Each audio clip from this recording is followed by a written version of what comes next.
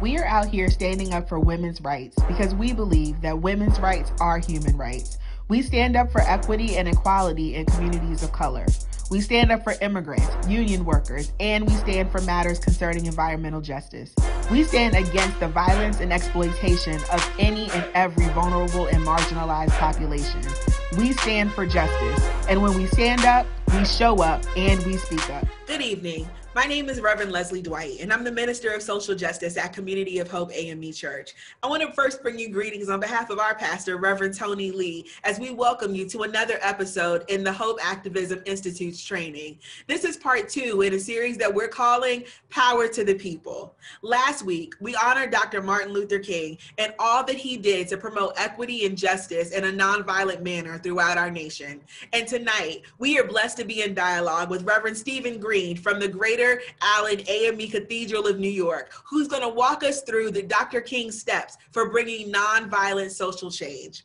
He has been one of the nation's youngest and leading human and civil rights activists. He previously served as the National Director of the Youth and College Division of the NAACP, the oldest and the largest grassroots civil rights organization in the nation. He directed more than 30,000 young activists in over 800 youth councils and college chapters across the nation.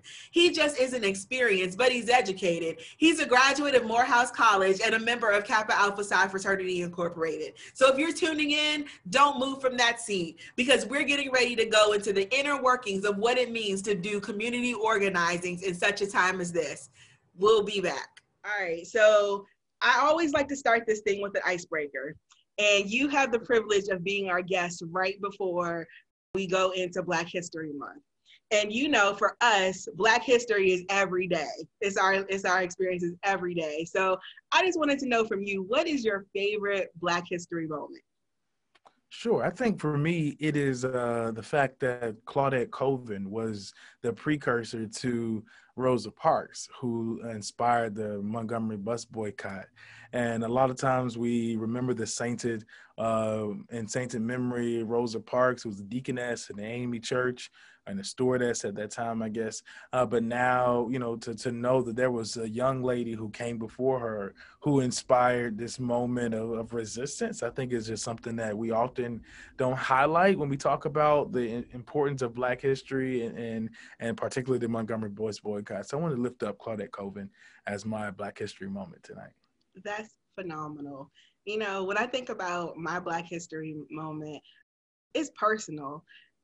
A couple of years ago, my big mom, I don't know if those folks out there know about a big mama, but I had a big mama down in Hattiesburg, Mississippi, and her house was made a historic landmark because my family was involved in the civil rights movement. They were a part of the planning of the civil rights movement.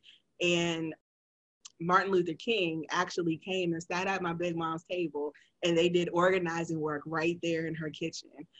So I could read the history books, right? But to know that that kind of stuff comes out of your own family and out of the work of everyday people, that's like my most cherished Black history moment. That's awesome.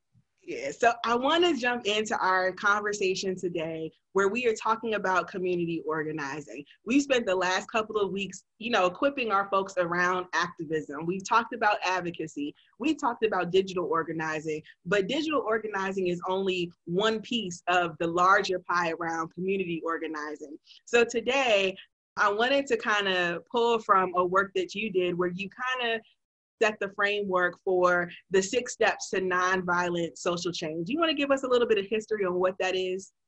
Sure. I think that, you know, a lot of times when we consider the movement, we often forget that there was structure and organizing history that goes into the strategic change that the movement brought towards this country. There were effective policy changes that took place, the Voting Rights Act of 1965 and the Civil Rights Act of 1964, as well as the Fair Housing Act of 1968. And those policy changes were precipitated by grassroots organizing. Saul Alinsky has a community model of organizing that is a Chicago model that is adapted by the Kingian tradition. And so Dr. King's model, or the 6 steps of nonviolent social change, is 1, information gathering, 2, public education, 3, personal commitment, 4, negotiations, 5, direct action, and 6, reconciliation. And I'll break that down for folks who are taking notes tonight and really wondering how they can use these steps to precipitate change in their local communities. Information gathering is the first step. Is that whenever you have a cause or an issue in your community that inspires you to change, or you recognize as a moment that requires a new vision, that you gather all the facts. That we want to make sure that we are fact driven, and that we begin building a case for our transformative moment through information gathering. I'll use this as an example. As the most recent campaign was this campaign in Kentucky to advocate for Breonna Taylor. And before we went to Kentucky, we made sure we researched all the facts surrounding the case around Breonna Taylor. That means reviewing all the articles, beginning to have conversations with family members, requesting from the Freedom of Information Act the police records, the information regarding the arrest warrants. And so all of that information became public as we began to build a campaign around advancing justice for Breonna Taylor. And so information gathering, and then it doesn't always have to be in a case of police brutality, but even in your local community, if you're dealing with school disparities in your school around suspensions or around other disciplinary infractions, it is to collect the data from your local municipality, from your school district, around these issues. And once you have that information and you've gathered the information, the next step is public education. Well, before you go there, can we go back for a little bit around the gathering the information piece? Because I think it's so important that we frame that properly, just because we have a situation where we have information at our fingertips, right? Sure. And so one of the things that we saw in the election, this last election cycle, is that there was a lot of information coming out everywhere, but then our people in particular were subject to misinformation and disinformation. So how do we make sure that the information that we put our hands on is actually factual information? Sure. One is just by checking where this information comes from. And checking the sources, and ensuring that we are fact checking the sources, you relying on trusted sources and trusted resources and valid voices and trusted voices in the community. So that means, local newspaper is also a good trusted source. Oftentimes, anything with a .org is a little better than .com. Often, and then not just, taking information from Facebook, but really doing the vetting and the due diligence to ensure that information is accurate. Yeah. One of the things that I try to do sometimes is when a newspaper source is citing a source, I try to go to the original source to make sure that they get it right, because sometimes even they don't get it right. And sometimes, depending on your news source, they may want to have their own slant on the situation too. So thank you for that, because I think it's really important that, especially if we're going to, confrontational is the wrong word, but if we are going to challenge something, you always want to make sure that you step out there right and correct, right? So go ahead, you were going on to your next step. Sure, and taking that information that is factual, whether it be from the internet or other personal sources and conversations, and then beginning to build a campaign through public education. And what does that look like? It means perhaps town halls or forums or op-eds or letters to the editor in your local newspaper, but just beginning to build the public consensus around the information that you found to be true. Also using digital resources. I know that you all have had previous conversations around digital resources. I like to use Canva, canva.com, which is a free resource for people. It is PowerPoint 2.0 or clip art or word art that we used to use back in the day, if you will, or early 2000s or late 90s. But it is a souped up way of being able to document information, taking that information and putting it on your social media pages so that people can share it and begin to have these town halls and forums and begin to meet with people in your community around these issues, and also building a coalition. Because anytime you're building a cause or a campaign, you want to expand your coalition. You want to have people who can join you in the fight, and understanding that faith communities, partner with labor groups, partner with civic organizations, partner with youth groups. If you're doing something that is particularly related to young people, it would be great to have young people at the forefront of that conversation, at the forefront of that coalition. And so it is important that we educate people about the facts. So can you go into a little bit more detail? Because you talked, one of the examples you talked about was doing town halls. Can you give an example of like what goes into that? If I'm just an everyday person and I'm trying to build awareness around an issue, what are some of the steps I need to take in order to do a town hall? Sure. I think, and I have a toolkit and a resource that will be uploaded online with specific action steps on how do you build a town hall, going all the way to finding a location, advertising the date for that meeting, as well as understanding the importance of having trusted speakers who would speak about those issues that you're bringing up.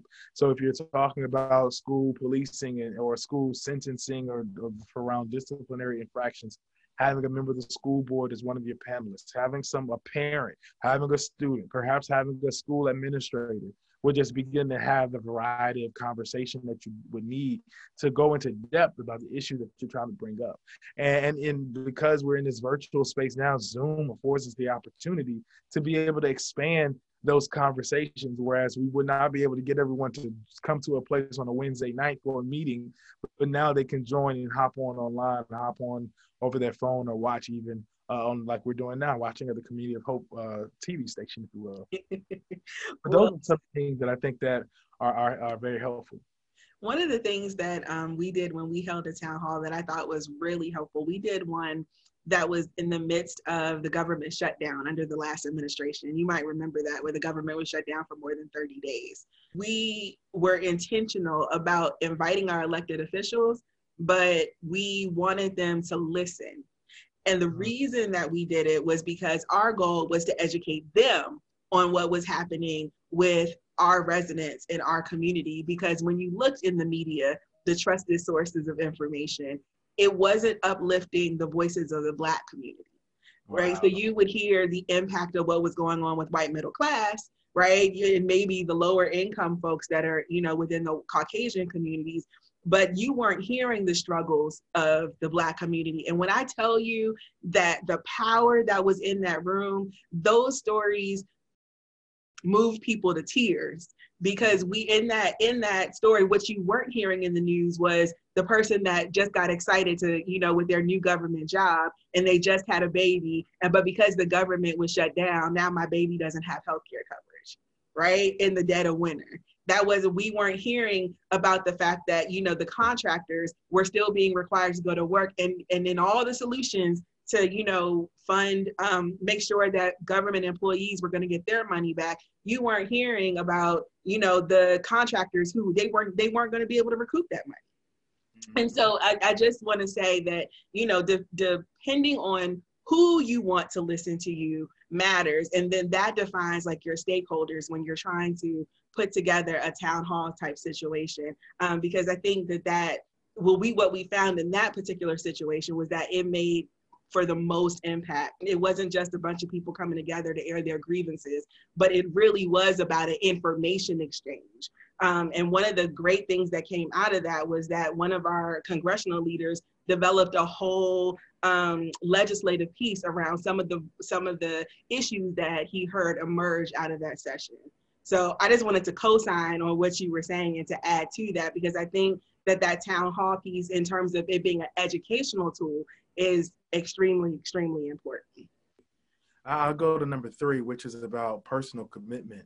Dr. King, in his teaching, and I guess also in the movement of SCLC, was deeply grounded in spiritual principles and spiritual truths, and recognized that nonviolence requires one to be grounded in the discipline of ahimsa and radical love in action, which is nonviolence, which is Gandhian tradition, if you will, or philosophy of nonviolence, which is about a soul force.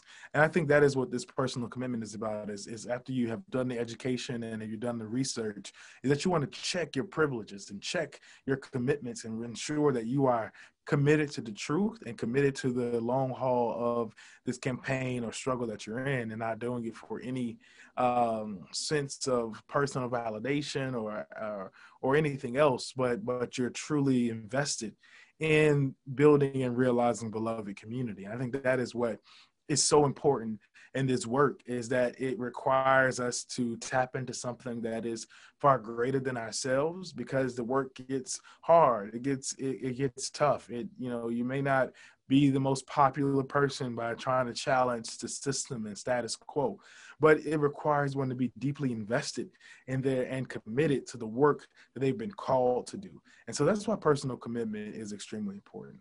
So let me ask you a challenging question, perhaps. My experience has been that in the organizing space, you can have a group of people who are down for the cause until it's time for them to be down for the cause. So talking about commitment, what advice would you give to people who, when it comes to remaining committed, they find they're leading an effort, they're organizing people, they can have a call list of 1,000 people that they've had contact with and they've had favorable conversations, but when it comes time to move to the next level, that list dwindles down to just a few people. What advice would you give them?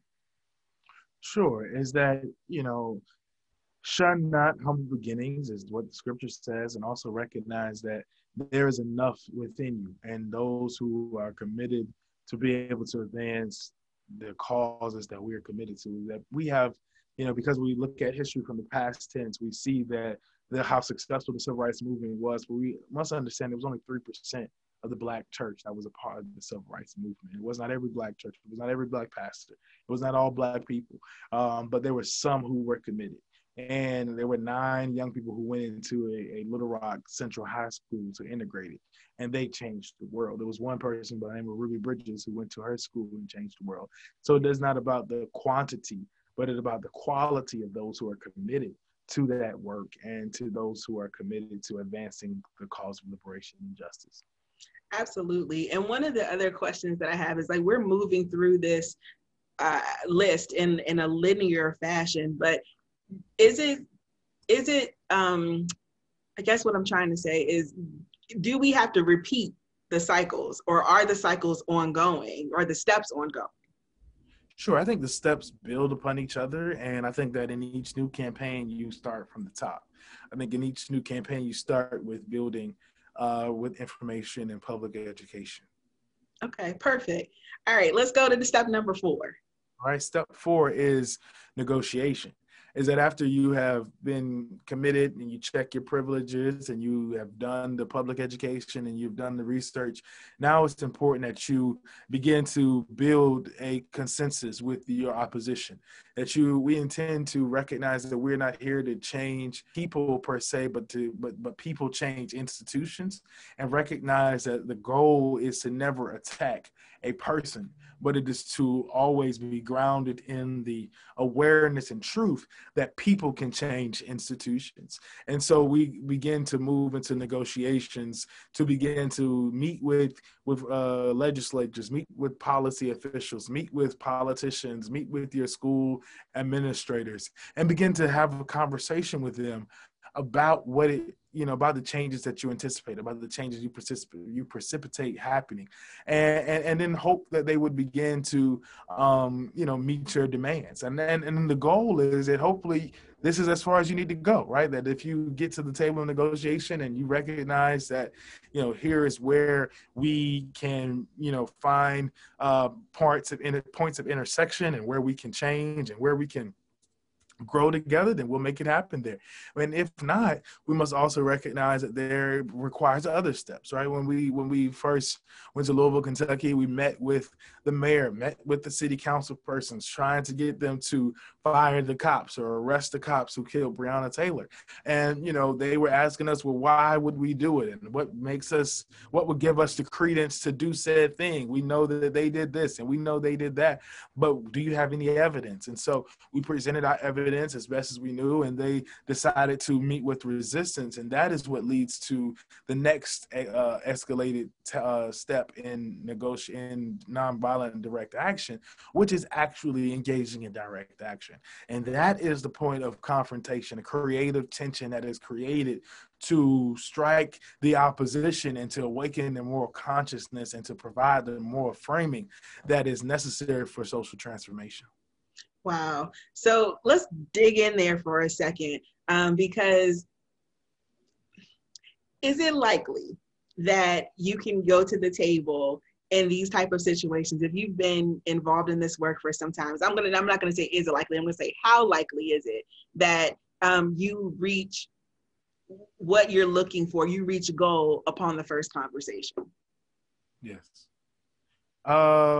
Not often, right? I'll say that is that, it's not always likely that, and even Frederick Douglass says it like this: power concedes nothing without a due man, never has and never will. And so we recognize that power requires us to push towards social transformation through collective will and collective agency. I think we see that, but on the other side, on the converse, we've seen that with pushing back and forth, like when President Trump imposed a Muslim ban, when he decided to separate children at the borders, when he decided to deport people, is that we had to push back, we had to relent. But on day one of a new administration, President Joseph Biden repealed all of those draconian laws off of the book and began to move forward. And so, it did not require that level of force that we had to express under a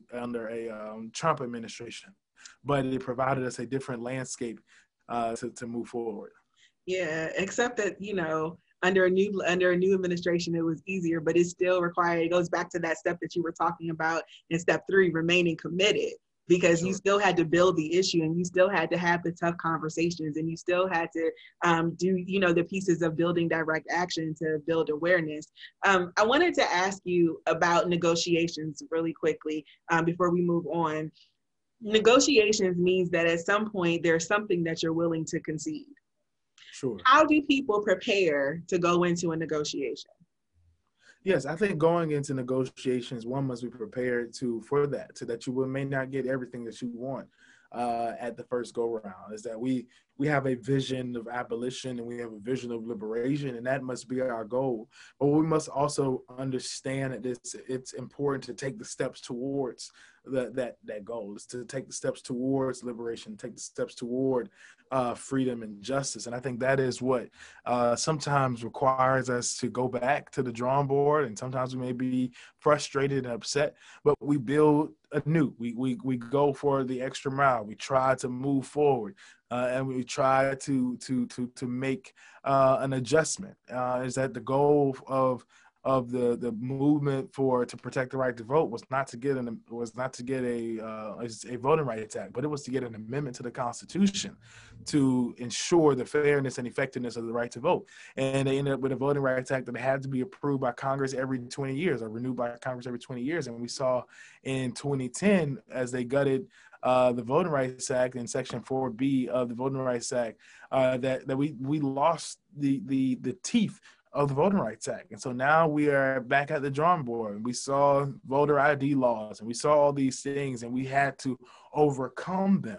And I think that is what, we see in negotiations, that you may not get it all, but some plant, some water, but God gives the increase. Absolutely. And so I want to just, with both negotiation and direct action, are there examples of things that you've specifically been involved in? Can you tell us about a time that with a negotiation that went really well, and then something that didn't go so well, and you actually had to take, use your steps in the direct action piece?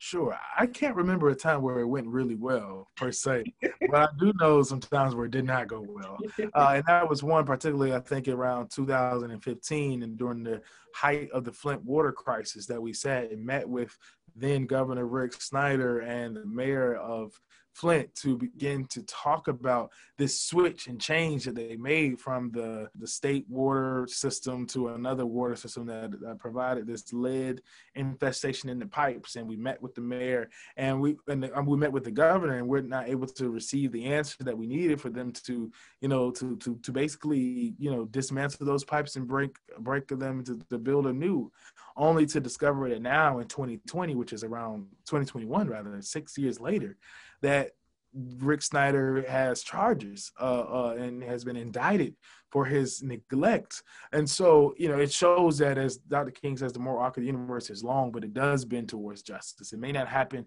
Change does not happen overnight. And I think that's something that we should always remind those who wish to be engaged in this work. As I've been engaged in this work for up to 10 to 12 years of my life now, just as an organizer, as an activist.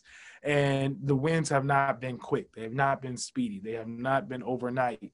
But each and every one of them have been diligent, and overwhelmingly, at the end of the day, we push towards justice. And I think in the same case with Breonna Taylor is that, although we did not get ultimate justice, which would have been those cops that murdered her held responsible for her death, is that there was one at least that was held responsible for misguided shooting, and that we believe that we will go back to trial and have another grand jury and hopefully an attorney general that will investigate these cases.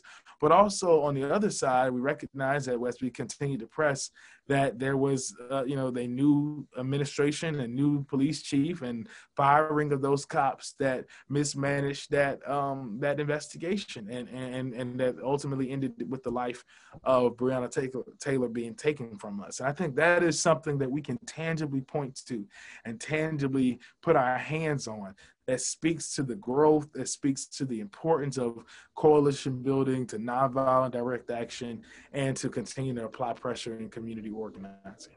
Absolutely. Thank you for sharing that, because as you were talking, I was thinking about the win, because, you're always supposed to begin with the end goal in mind, right?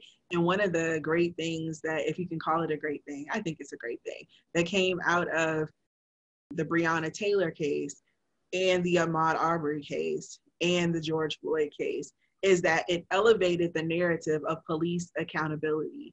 And so now what you see is now people who didn't know what a law officer Bill of Rights is, right? Now everybody is clear on, or more people are starting to become aware of what that is and challenging them in their local systems.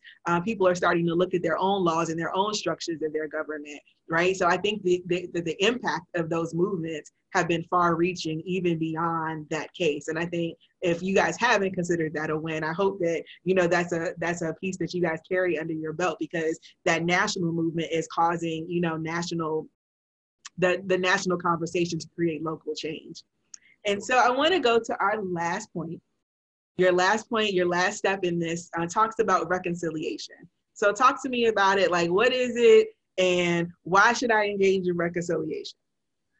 Yes, I think reconciliation is probably one of the most important steps in this process, is because I think it goes back to what we talked about with personal commitment and recognizing that we are not opposed to people, but opposed to the institutions that people represent. And when we believe in reconciliation, we reconcile with our brother and sister in humanity to restore and to reframe these institutions. And I think that is what makes movements effective and helps people live in a harmony and beloved community together. It is not to leave communities with a rupture, with a brokenness. It is not to leave them, pitted against each other, but to find points of intersection and agreement that one is able to build collectively together. And I think that is what is important with reconciliation, is that at the end of the day, there was a settlement that came with the city of Louisville and the family of Breonna Taylor that seek to meet amends and to atone for the loss of her life. That ended with the city having to pay out one of the largest settlements to a Black woman in this country, up to $12 million. And I think those are just some things that we talk about of how we reconcile with one another, how we actively begin to build back better in the terms or the words of President Joseph Biden, but recognize the importance of ultimately realizing this harmony that we so speak of. And so that also is just like negotiation, having to recognize that you may not get everything you want in reconciliation, but you begin to offer a bridge and offer a hand to one to recognize that we are far greater than the instances that has created this necessity for change. And yet we intend to build beyond this and to create the world that should be. I think that is what ultimately is empowers us to continue to fight in this movement, is to continue to build towards something that we do not see in the present tense, do not see in the here and now, is because we're grounded in an understanding and a truth of what can be and what is yet possible. So I want to talk about this piece of reconciliation from a perspective of faith and justice, because when you bring up the word reconciliation, that can rub people the wrong way, because some might take on the view that reconciliation is for those who have atoned for their sins or they're repentant for what they did. And some might argue that when it comes to certain systems, that they are structured that way by design, and that there are certain people or certain groups that have no intention of changing the system. And so in a situation where someone is charged with paying out a settlement or making some type of concession, is because they're forced to, not because that they're trying to make an amends. What would you say to the people like that? I think that that's a fair view, and we have seen through history that some people are not moved by what they have had to do, or they are not atoned for their ills or sins, if you will. But I think that as people of faith, we are still required to express that level of concern and expression of or desire of reconciliation, that we are grounded in different principles. We are grounded in understanding that faith moves us, and that faith can move even the worst of the worst, right? Because we believe that transformation is possible for everyone, and that we recognize that transformation is possible because the ultimate reality or fruition of a soul is one that has been reconciled to each other, to oneself. And I think that is what pushes us to see that an unreconciled soul is an undeveloped soul, right? And that one, and so we want to see one develop and ultimately become their best self. And that when they withhold that process or withhold themselves from ultimately reconciling or moving towards healing, that they're withholding themselves from their own healing that is a part of their own manifestation of their life. And so that is it's a both and.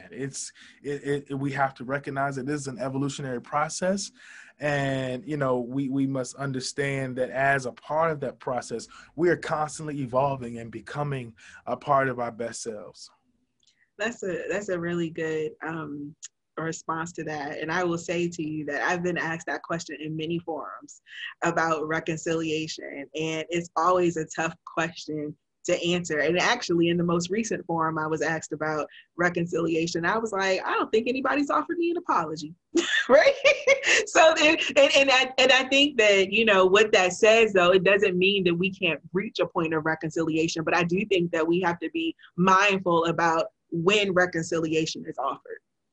Because I think, offering reconciliation too early can also bring harm and hinder further progression in the movement. But that's just my personal opinion.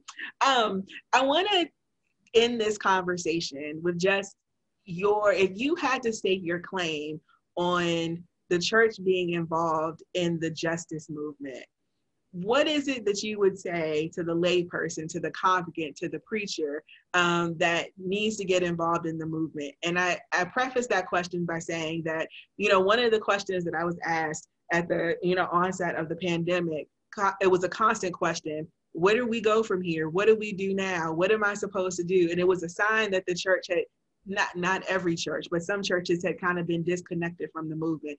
Where's the intersectionality of faith and justice? And what would you say to those folks? Sure. I think that faith and justice are one. Is that when we look at justice as being the ultimate realization of love in public. It is the truest form of the ministry of Jesus Christ, and the ministry that God has called each and every one of us to be co-conspirators in and co-creators of. And I think that we ought not see those two as bifurcated, but see them as one. Is that faith and justice are one, and what God's will for our lives and what God's will for our humanity is that we become one with spirit, and that becomes that level of harmony and equilibrium is what justice looks like. It is this oneness. It is this purity. It is this equity. It is equilibrium of people and spirit and the world intersecting as one.